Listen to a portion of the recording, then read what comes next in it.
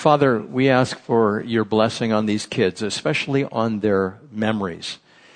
That the memories that they've had for these last few days, these last 5 days that they've spent at this church would just be like indelible ink. That they would not go away, a Sharpie in the mind. That they would remember the things that they were taught, the instruction that they received, the fun time that they had with each other and with those who were serving. Father, may it resonate in a time of need. May they remember the fruits of the Spirit, everything that is necessary for those who wish to be called your own. We know, Lord, that you may call us to do many things, but we do understand that children are precious in your sight. So help us to be faithful to minister to them. And also, Lord, may you minister to us through your word. May it be something that just stands out and causes us to take a stand, that we would not compromise in our walks with you. In Jesus' name, amen. So, the Gospel of Matthew, chapter 5, we left off with divorce. Jesus was talking about divorce, and I'm just going to read those couple of verses there to start with. In verse 31 of chapter 5, it has been said, anyone who divorces his wife must give her a certificate of divorce, but I tell you that anyone who divorces his wife except for marital unfaithfulness causes her to become an adulteress, and anyone who marries the divorced woman commits adultery. These are some pretty strong words, and we're going to read the other gospel accounts of this. But Jesus basically said there should be no divorce. There should be no remarriage. It should be one man, one woman for their entire lives until death do you part. But this thing about divorce, have you ever heard the statistic that 1 out of every 2 couples divorces, or 50% of those who marry actually divorce? Well, somebody decided to check out those statistics, and they could not come up with the studies that actually said that. In the 70s, they started keeping track of the number of divorces in our country. And the divorces in the 70s to 80s, they were on the increase. And what they did is they extrapolated out to the future. And they said that eventually it could reach 50%. But it has never gotten close to 50%. It is not even close. So this idea of divorce that is taking place, there are several statistics that this one woman, Shanti Feldham, she went back and she tried to do some investigation. She even went back to the Barna Group that said the divorce rate was really high, but they left out some statistics, some vital information. And she said that 50% divorce rate is a total myth, and about 71% of women are still married to their first spouse. 71% of the women who married to their first spouse. And they said that the remaining 29%, which includes widows, were married for over 50 years. And, so that's encouraging to see that the marriage isn't on the decline, even though there would be people out there who would like to see the demise of marriage. And a more realistic statistic is about 20% to 25% of first marriages ended divorce. For everything that you would consider, 20 to 25%, I'm not saying that that's good, but that's certainly better than the 50%. And then second marriages, the real numbers suggest about 65% of people are still married in their second marriages. And the remaining 35% include divorce and death. And so that's why these marriages come to their demise after a second marriage. But, one thing that they found that was very, very important on maintaining a marriage was church attendance. This woman, she went back to the Barna Group, and they decided to recalculate everything that was going on. And they asked the question, did you get a divorce or not get a divorce, and did you attend church last week? And if you ask somebody randomly, did you attend church last week? Well, chances are they're going to church all the time if you just ask them a random question like that. And it said in the study, we found the divorce rate drops somewhere between 25 and 50% just based on church attendance. So for no other reason, you would attend church. Now, what is it that church is going to do for you that would keep you from getting a divorce? What is it exactly? I mean, what's the magic pill? If you had this type of reduction in cancer, they would say, it's a miracle. But when it comes to divorce and marriage, that type of thing, some people say, well, church attendance. What is it exactly that happens inside of a church? Well, number one, there's fellowship. People get to talk and they get to pray with each other and they communicate, and women will go to women saying, I'm having a horrible time in my marriage, and you shouldn't say too many things as far as detail is concerned because you don't want to impugn your husband if you're a woman, and for a man, you don't want to go to other men and say, my wife is this, that, and the other thing, and grumble and complain about her. I'm telling you, nothing you can do as far as the realm of complaint will assist your wife in becoming a better woman. There's not one single thing that you can do, especially if she finds out that you're complaining. I'm telling you get it. It's this idea. So the fellowship that we would experience, that's number one. Number two, you get to hear teaching about marriage, divorce, and remarriage. Well, what about this? What does the Bible specifically have to say? And I'm going to get into specifics, what it has to say, like when can you get a divorce and when can you remarry? Those types of things are vital. And so you would come to church and you would hear that. And if you hear me or any other pastor or any other Bible teacher tell you, this is what God requires as far as marriage, divorce, and remarriage is concerning, would you just simply say, I'm not going to pay any attention to that. I'm just going to do what I want? How many people continue in church that do that? Not many. And the ones that do are supposed to be instructed sometimes in a gentle manner. Look, you ought not to be doing this. And sometimes in a more firm manner or even a rebuke where you say, you are stepping over the line. You should not be doing this. Things that cause divorce and ultimate remarriage is the wandering eye or getting something from somebody else that you ought not to get. Like men, for instance, shouldn't meet with a woman alone, or somebody doesn't know that you're right there and able to check on you. If there's some reason you have to meet, well, that's wonderful. But like Vice President Mike Pence, he has practiced that and he was ridiculed for that. But look at his marriage. For all intents and purposes, from what I understand, he has a great marriage. Not so much with other people in Washington, but he's doing, really well with his wife. So it's good for us. Just by example, those leaders who follow that, it would be good for us to follow that. Or a woman who becomes emotionally attached to somebody who's not her husband. That is not good. You're supposed to talk to your husband. What the woman might say, but he never talks. Then there's counseling, and you can go to counseling to try to work some of that out. But this idea of maintaining a marriage when you're going to church, you have a much better chance not to fall into divorce if you simply attend church. Now, reasons for divorce, I gave you several reasons last week why divorce may take place, and all of them were basically made-up reasons. And the one that is the exception that Jesus talks about is adultery. But of course, I mentioned Hillel and Shammai. Hillel said, he was a Jewish rabbi. He said, you can get divorced for anything. And Shammai said, only for uncleanness, which is sexual immorality. And the Apostle Paul. Now, at one time, he was probably married. But at the time that he was the Apostle Paul, he was not married. And he said about marriage in 1 Corinthians chapter 7, he was getting questions about virgins pledged to be married. And sometimes the flower of their age was getting beyond the time. And should they marry? Should they not marry? Is the Lord going to come back? What's going to take place? And he goes, if you want to marry, go ahead and marry. And if you don't want to marry, then don't marry. But he goes on with it. He says, but those who marry will face many troubles in this life. And I want to spare you this. So what was his view of marriage? It's good. We have to have marriage to continue the population growth. It's all good. Mom and dad and raising kids. That's good. But if you get married, you're signing up for trouble. Often when I do a wedding, I'll ask them, are you sure? Because the Apostle Paul said, if you get married, you're going to have trouble. Are you ready for the trouble? And they go, uh-huh. Okay, let's go. And we go through the wedding ceremony and we do everything for them to get them married in the eyes of God. But the only person who has never had a quarrel with their spouse is the one who has never been married. Everybody who gets married eventually has a quarrel with their spouse.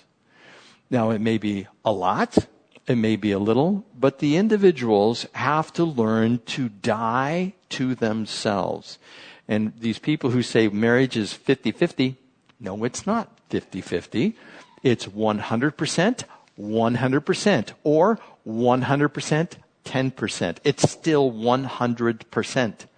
That's what God says. You give it all. You're not signing up to get out of marriage what you can get. You're signing up for marriage to give to yourself or give yourself to the other person. And the other person gets to receive everything from you. And that works both ways. If one person says, well, I'm doing all the work and I'm stopping, I'm not doing anymore. Well, at that particular point, the marriage starts going on a downhill slide. When each spouse decides to give themselves fully like we would to the Lord, then the marriage will survive. The marriage will thrive. It will be good if each partner in the marriage can learn to die to themselves. Now, other scriptures concerning divorce. Matthew chapter 19, verses 2 through 11. I'm going to read these to you. Large crowds followed him, and he healed them there. Some Pharisees came to him to test him. They asked, is it lawful for a man to divorce his wife for any and every reason? Of course, they were talking about Hillel, the school of Hillel. Haven't you read, he replied, that at the beginning the Creator made them male and female? He said, for this reason a man will leave his father and mother and be united to his wife, and the two will become one flesh. So they are no longer two, but one. Therefore, what God has joined together, let man not separate. And so they asked, did Moses command that a man give his wife a certificate of divorce and send her away? They're trying to challenge Jesus here. Jesus replied, Moses permitted you to divorce your wives because your hearts were hard. But it was not this way from the beginning. I tell you, and here's the death throw. I tell you that anyone who divorces his wife except for marital unfaithfulness and marries another woman commits adultery. I'm sure that they were just shocked and bug-eyed at that point. Their eyes opened up like, are you kidding me? No one can get a divorce? And so it goes on to say in verse 10, the disciple said to him, if this is the situation between a husband and a wife, it is better not to marry. And of course, Jesus was not married, right? He's going, yeah, that is the case. And he goes on to say, not everyone can accept this word, but only to those to whom it has been given. And he's talking about this gift of singleness or the gift of celibacy. That's a gift. Not everybody can receive that. I currently do not have the gift of celibacy. I've never claimed that I did. And most of you in here, I doubt if many of you have that gift in here. Maybe some of you do. But if you do, there is absolutely no desire for the opposite sex. No, I'm very content the way I am. Thank you very much. And you, basically from birth, you just don't want to get married. You don't want to have anything to do with anyone else. Now, verse 2 of chapter 10 in Mark says, some Pharisees came and tested him by asking, is it lawful for a man to divorce his wife? He responds again by saying, what did Moses command you? They said, Moses permitted a man to write a certificate of divorce and send her away. It was because your hearts were hard that Moses wrote you this law, Jesus replied. But at the beginning of creation, God made them male and female. For this reason, a man will leave his father and mother, be united to his wife, and the two will become one flesh, so they are no longer two, but one. Therefore, what God has joined together, let man not separate.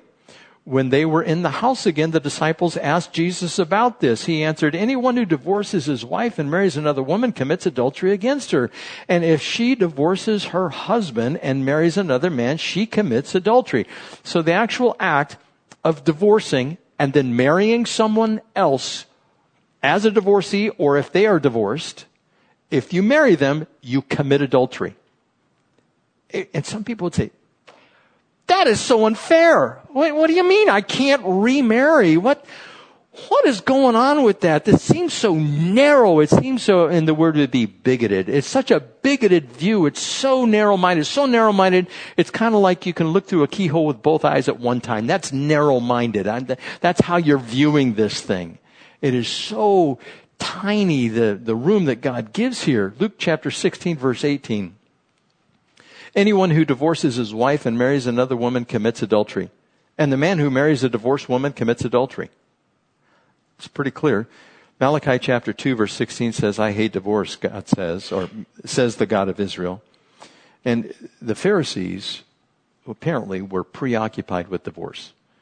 They'd be married to one woman, she'd be displeasing, then they'd debate whether or not you're in the school of Hillel or the school of Shammai, and can you divorce, can you not divorce, and you'd have the factions going on there. But they were obsessed with marrying and remarrying and divorcing. Chrysostom was an early church father. He wrote on the Beatitude, for he that is meek and a peacemaker and poor in spirit and merciful, how shall he cast out his wife?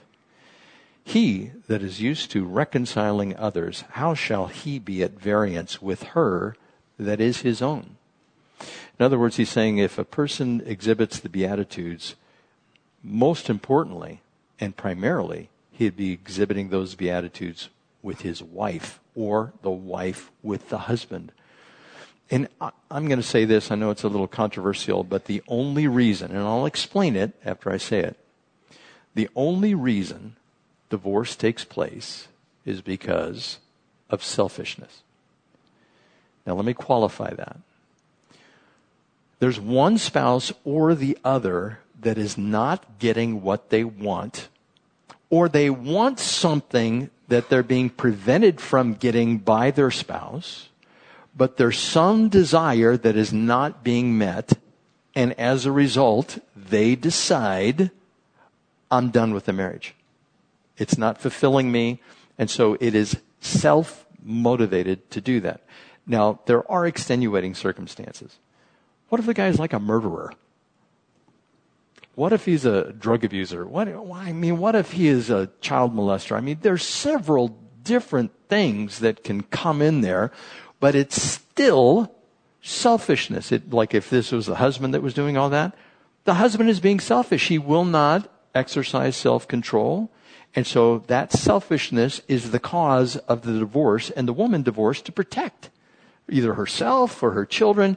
So when I say selfishness, it's not meant to condemn the people who got the divorce, but there is at the root somebody is acting selfishly. It may be one or it may be both, but that is the reason we get divorced.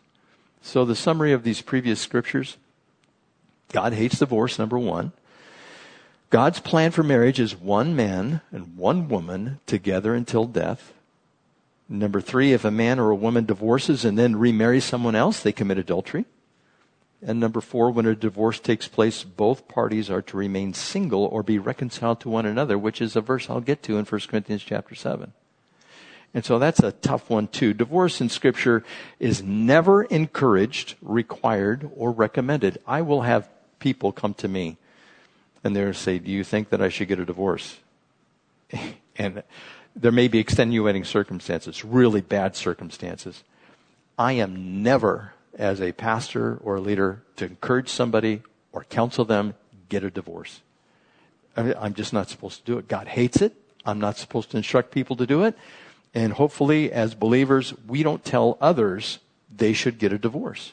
Now, you may not be able to work it out, and I get that. And that's a hard row to hoe, so to speak. Farming lingo, going down there. That is tough. That is difficult. And you might say, well, for the rest of my life, am I condemned to be single? And they look at it as a condemnation. Look, there's bad things that happen all the time. I'm supposed to represent to you what Scripture says is the ideal. This is what God wants. I don't want to make excuses for that. I just want to put it out there and say, choose wisely. The person you choose, that's who you're supposed to be with for the rest of your life as a believer. Now, God, I'm sure, would have this be for everybody, but specifically for us as believers, we're to follow this pattern. Now, why did God set it up this way? If you consider how many divorces and marriages that break up, and then there's remarriages, and then there's families that mold into each other, and kids, and 2 or 3 marriages. Why did God set it up this way? Well, it is the best option, number one, for a good life with the least amount of trouble. That's why God set up marriage the way He did. One man, one woman for the rest of their lives. Like a man would say, one woman is enough trouble for any man. And for any woman, one man is enough trouble for any woman. That's the way it works out. Now, what if you start mixing those two? Say you get a divorce and then you have children by the couples that come after that. These two couples, or the one couple breaks up and now you have two couples and then they have children and maybe even a third time. Maybe there's a third little squirt that comes along and you think to yourself, okay, so who do we go to on Christmas? Do we go to all the families? Do we not? And what about a Mother's Day and Father's Day and birthdays? And talk about a hassle. It's hard enough with just a regular family. And Ecclesiastes talks about two being bound together. Now, just as a side note here, if you're married and you're married for decades, long time, you start to resemble each other. Maybe not physically, although I've seen that. I've seen physically where couples, they begin to resemble each other. They wear the same clothes. They talk the same way.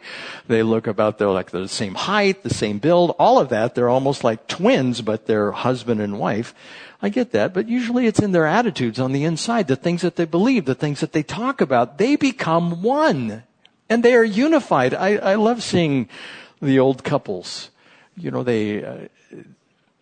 like if we go on vacation, I'll see an old couple and they're like Patty and I, and we're walking along and they're holding hands, and they might be 65, 70 years old and they're having a great time. It's just wonderful. It's super to see that. And she'll whisper to him and he'll laugh and look at her and you can tell they're just getting along wonderfully. It's great, but it takes decades to get there. Not to mention the physical relationship inside a marriage. All I can say, it gets better. And if you're doing marriage right, it gets better. There's more of an intimate relationship. You know each other, and it is just such a blessing. Proverbs says a man who finds a wife finds a good thing. Proverbs chapter 18, verse 22. And he receives favor from the Lord, but you have to stick with it. Is it difficult, though, to go through the marriage process? Yes, Paul already said that. I already read that to you. But Ecclesiastes 4:9 also says, two are better than one because they have good return for their work. If one falls down, his friend can help him up. But pity the man who falls and has no one to help him up. Also, if two lie down together, they will keep warm. But how can one keep warm alone? Though one may be overpowered, two can defend themselves. And then a cord of three strands is not quickly broken. But this idea of two being together, that's why God called the woman a helpmate. They help each other. Certainly the man helps the woman too. But she specifically is constructed to minister to his needs in every way. The second point I want to make with this, why did God set this up? God wanted a male and female to raise children together. Now, I know that there are some men who are more feeling, they're more rounded in their view of life. They probably have a liberal arts degree and they're artsy and all of those kinds of things, and they really care how somebody feels, but they, by their DNA, cannot have the same nurturing instinct as a woman. Men and women think differently. Maybe you've seen the videos, how a man has a one-track mind. You see the one video where the guy has all these boxes lined up? And for the man, he has a box, and this is the work box. And this is the play box. And this is the sports box.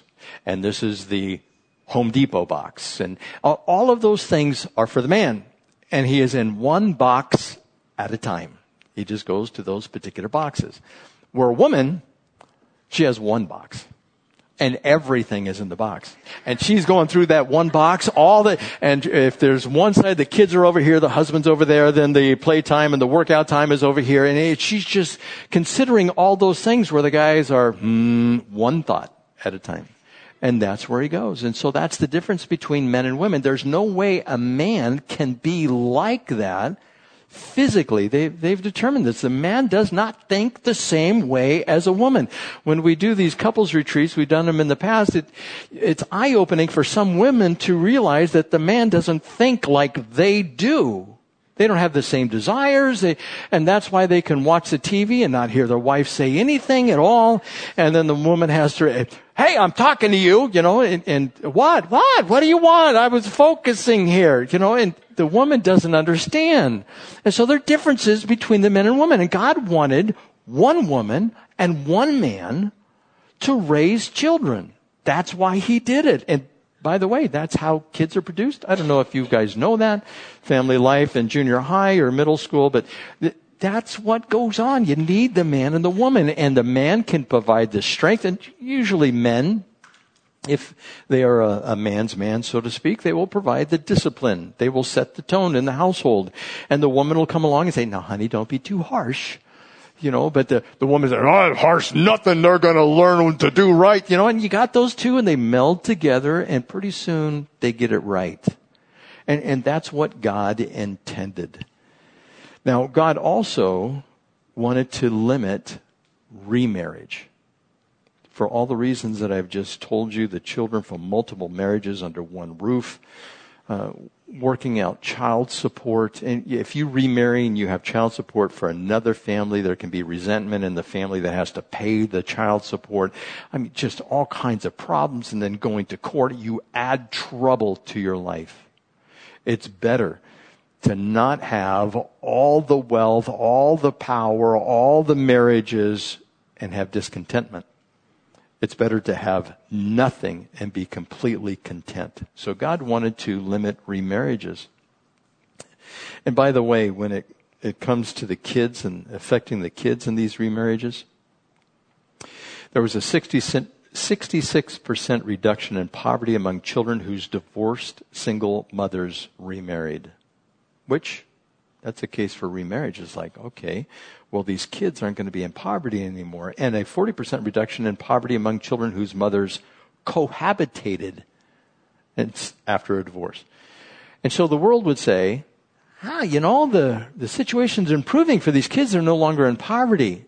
Yeah, but you haven't calculated in the pain and the trouble of having a new parent and the interpersonal communications that deal with that. All they're looking is at the poverty. The poverty rate of children whose divorced mothers remained single was at 42.4%. And so this idea when a woman divorces, normally she falls in her income. But it's better to remain married and work out the situation inside the family so nobody has to take a reduction in income. And if two need to work inside the household to make things come together, that's great. But this idea that poverty comes on those, especially these single mothers who are out there trying to make ends meet, it's just very difficult. And there are a ton of statistics over stuff like this. Now, the fourth point on this is God wanted to protect women. In the idea about poverty, 20% of women fall into poverty after a divorce. They just lose all the support, and then they got to raise the kids, and it's just very difficult. Another point is God wanted to limit adultery. That's why he wanted one man, one woman together for life. Don't be veering off the path. It's like a man or a woman. You can choose, if you're a man, you can choose any woman you want. But you can't have any woman that's married to somebody else, and she has to be agreeable. And so that's a wide field. How many people are in this world? 7 billion plus people? I mean, there's a wide swath of people out there. And so God wanted to limit adultery in the population. So he said one man and one woman. God also wanted to limit sin in general. Do you know that marriage is good for curtailing sinful behavior if it's done right? For instance, take a young man, set him out there. He comes of age. He drinks a little alcohol. He decides to get a medical marijuana card. Of course, you don't need that anymore, I guess, in California. But you start mixing those two things together and you put him in an environment where other rowdy boys are together, young men. And what happens? He gets into trouble. A woman comes in, and what does he do? He shapes up. I want to make a good impression. I'm dating now. I'm talking like that because it's farm and cowboys and things. And so he probably starts saying, yes, ma'am, something like that to the young little filly that he just met. And everything needs to be just right. He actually cleans the mud off his truck to take her to the drive-in and have a good time. And so that's what the guy does. And he does everything to win her. There used to be a comedian that would say that, well, I'll skip that one. This idea, if a woman asked a young man who was courting her to eat some dirt, do you think he would? Now, not all guys would, but I'm telling you, there's a percentage that would. Anything for you, dear. Watch me. And get a spoon and stick that mud right in. I mean, these guys they're one person said they're brain dead. They're brain crazy when they're at that age from about 16 to 24 in there. They will do anything for a woman, especially if he thinks that they're pretty. And so God wanted to limit sin, and the woman, the influence, she wants stability. And he needs to knock off his raucous behavior. And so he kind of shapes up, and he feels good about providing. He feels good about taking care of her. And so you can see how sin gets limited. What if he has outbursts of rage and makes her cry? And then he feels bad for making her cry. So he tries to limit his outrage, his anger. What if he's lazy? And she comes along, she goes, get off your feet. Get out, mow the yard out there, something like that. And they may have an argument, but he knows it's his responsibility. So a man and woman together will mold each other into what God intends them to be. And also, last point here, God wanted to limit fornication, which leads to children out of wedlock. The kids that are being raised out there without two parents and one parent is absent, they don't stand a chance compared to those who are raised in a loving family with both a father and a mother.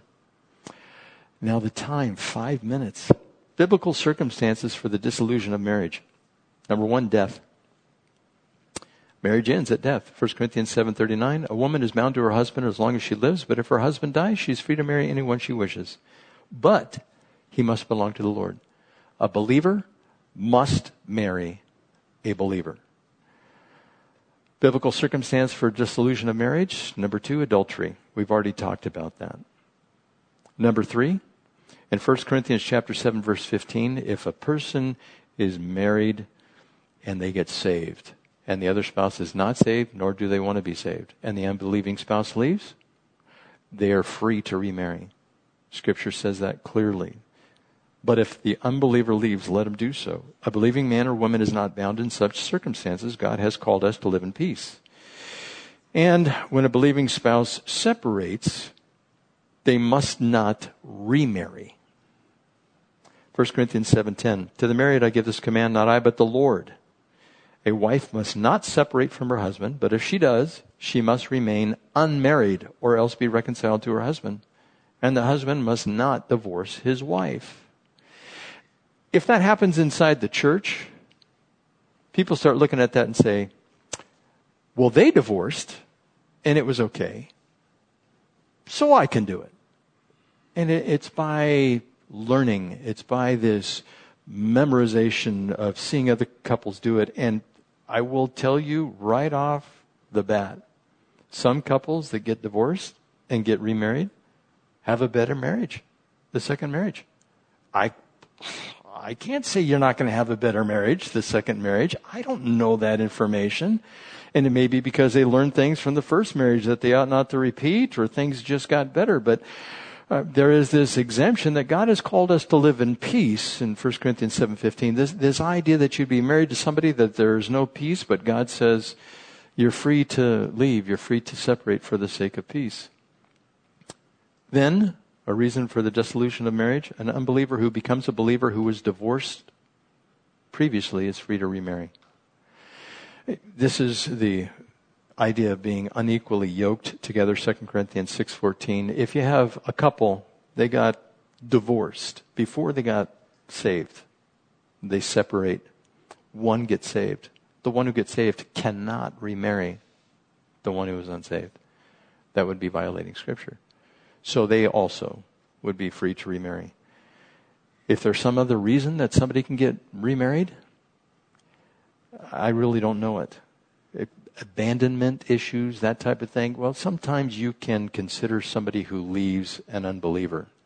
Some counselors, Jay Adams, I believe, would be one, would say, if somebody just leaves the marriage, well, you can consider them an unbeliever in some circumstances, and so they may be free to remarry.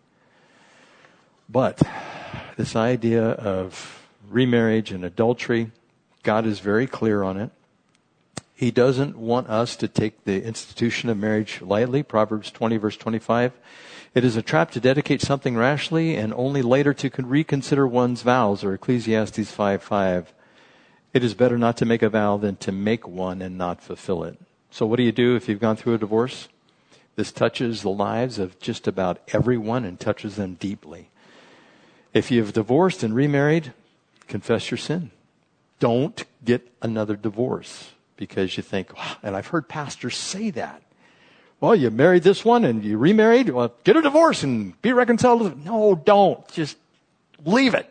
Don't mess with anything. Just leave it. Confess your sin. Err on the side of grace if you're looking on the outside. That's what God calls us to do. Do unto others as you would have them do unto you. And the admonition from Scripture is, if you're contemplating divorce, stop. And if you're going through or have gone through a divorce, remain single or be reconciled. That's what Scripture says. A lot of people look for reasons why they can remarry. But God's clear. And for all of us, I would say, as I told you last week, the rule is grace. We ought not to point the finger at somebody else saying, you did not follow what the Lord said. Oh, neither did the one who's making the accusation.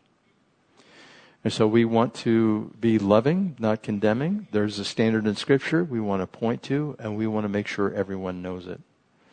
May the God of peace give us understanding in these areas. May He give us His grace to be obedient and the self-control to do what He has asked us to do and to be an example to everyone, both believer and unbeliever. Let's pray. Father, we thank You for Your word. This is hard, Lord. This is a difficult teaching. But I pray that Your grace would reign, but also that the guidance of Your Spirit would cause us to be obedient. Father, we fail at so many junctures in life. And You know our failures. And so we ask You collectively as a body, Lord, if we've gone through it, just forgive us. And we ask collectively, Lord, as a body, give us strength to do what is right and to say what is right, all the while knowing that we will be judged with the same measure that we judge with. May You give us wisdom in this, Lord. This is our prayer. In Jesus' name, amen.